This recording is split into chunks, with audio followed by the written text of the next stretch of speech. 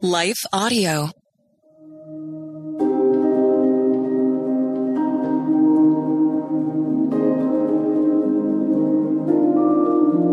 Hello. Thank you for listening to Your Daily Bible Verse, the podcast that examines one verse each day to learn more about God and His will for us.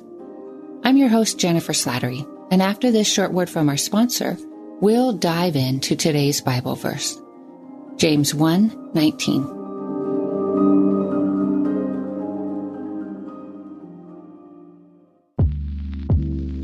Did you know that the Salvation Army not only provides services to those in need, but we also produce a network of Christian podcasts you can listen to on your favorite podcast store? One of these shows, Words of Life, is a 15-minute weekly show featuring interviews, testimonies, Bible studies, and more. In April, we'll once again hear from author and pastor Natalie Runyon. She has created a new 6-week discipleship course for women to talk about community, women in leadership, accountability, and more. We want discipleship to be what's drawing people, not bounce houses. They're more likely to come back and not just to be entertained. Even in me, making him have to pry it from my hands, he was still saying, but I have something better.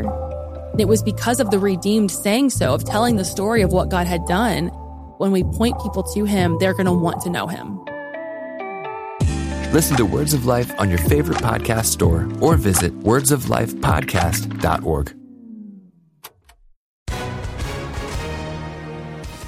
Hi, everyone. If you've been injured in an accident that was not your fault, listen up. We have legal professionals standing by to answer your questions for free. Call now and find out if you have a case and how much it's potentially worth. Call 800-497-4410. I'm here with spokesman John Wolf. So, John, tell everyone listening who should call right now.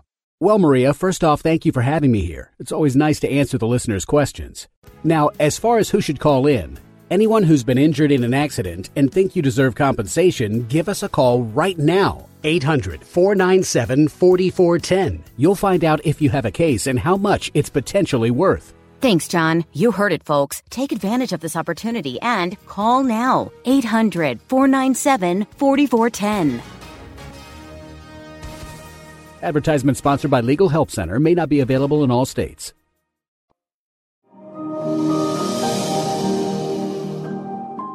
Today's Bible verse is James 1:19. My dear brothers and sisters, take note of this. Everyone should be quick to listen, slow to speak, and slow to become angry. Early in my marriage, my husband and I wounded one another deeply with our words. Everything went well when we weren't upset. We would gaze into one another's eyes. We would speak loving words of affirmation. We may even have expressed our adoration more frequently than we did our criticism. But we still wounded one another, and usually in anger. We didn't realize the damage every hurtful word created until we found ourselves on the brink of divorce with a chasm of hurt between us. We all know from experience the power of one sentence to wound or to heal, to build or to tear down. James, Jesus' half-brother and the author of today's verse, he understood how destructive carelessly spoken words could be, and he also understood the power of statements that come from wisdom and a pure heart. This is a subject upon which Scripture has much to say. In Proverbs 18, verses 27 to 28, we read, "The one who has knowledge uses words with restraint, and whoever has understanding is even-tempered. Even fools are thought wise if they keep silent, and discerning if they hold their tongues." And Proverbs 15, verses 1 to 2 states, "A gentle answer turns away wrath, but a harsh word stirs up anger. The tongue of the wise adorns knowledge, but the mouth of the fool gushes folly." Our response during times of conflict can greatly affect whether the situation escalates or de-escalates. And here's what I find a bit ironic. Often when we're in the middle of an argument or when we feel criticized or verbally attacked, our pride motivates us to respond to that person in a similar manner, to lash out. It can feel weak in the moment to hold our tongues. Yet consider your perception of the one who remains even-tempered in emotionally volatile circumstances. Did you recognize their strength and maturity? Did you admire their self-control? When I consider the contrast between someone who practices self-control, who guards their words, and somebody who just lashes out, I can't help but think of the kind and patient mother speaking with her temper tantrum throwing toddler. Toddlers haven't developed the self-control and emotional regulation needed to guard their words. This is something they learn and they practice as they mature, so that hopefully, by the time they reach adulthood, they use their words to heal, not harm.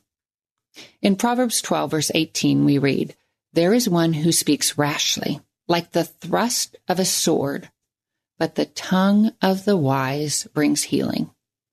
James wrote similar words in James chapter 3, verse 6, when he called our tongues a fire, a world of evil among the parts of the body, saying it corrupts the whole body, sets the whole course of one's life on fire, and is itself set on fire by hell.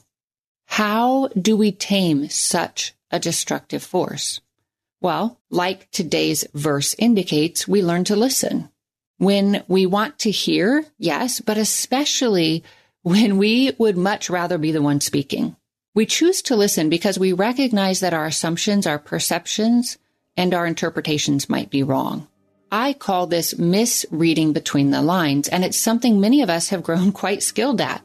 And we also listen to convey love. And so we pause, we take a deep breath, we refuse to speak when our emotions are high. We pray for the ability to truly hear the other person's words, but even more than that, we listen for a glimpse of their heart. And as we do, something beautiful happens. We resemble our Lord, glorifying Him, and we become more sensitive to and empowered by God's strengthening, transforming, grace-giving spirit within us. God reveals things to us, precious, vulnerable truths about the other person, about our God, and about ourselves. That, my friends, is how we learn to bridle our tongues and to speak words that encourage, that support, that build up, that inspire, that heal, that glorify our Lord. Let's pray. Holy Father, you have given us the indwelling Holy Spirit, the Holy Spirit to live within us, to give us wisdom, to guide us, to empower us, to convict us, to transform us. We are in a process of transformation. Help us to fully engage, to practice viewing our relationships through your perspective. Give us the strength, the courage, and the power to obey. It's in the name of your Son, our Lord Jesus, that we pray. Amen.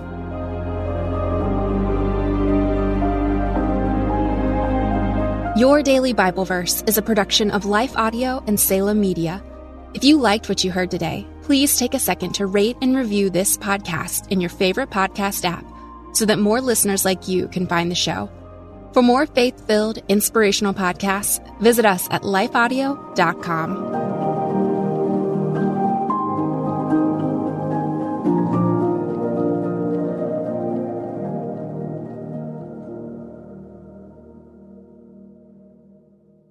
Hi, I'm Becket Cook, host of The Becket Cook Show. I lived as a gay man in Hollywood for many, many years until I had a radical encounter with Jesus 13 years ago. Since then, I've gotten my master's degree in seminary and published a book called A Change of Affection. On my podcast, The Becket Cook Show, I sit down with fascinating Christian scholars and thinkers to address the lies of the culture and bring the biblical truth to bear on those lies. To start listening now, go to lifeaudio.com or search for The Becket Cook Show on your favorite podcasting platform.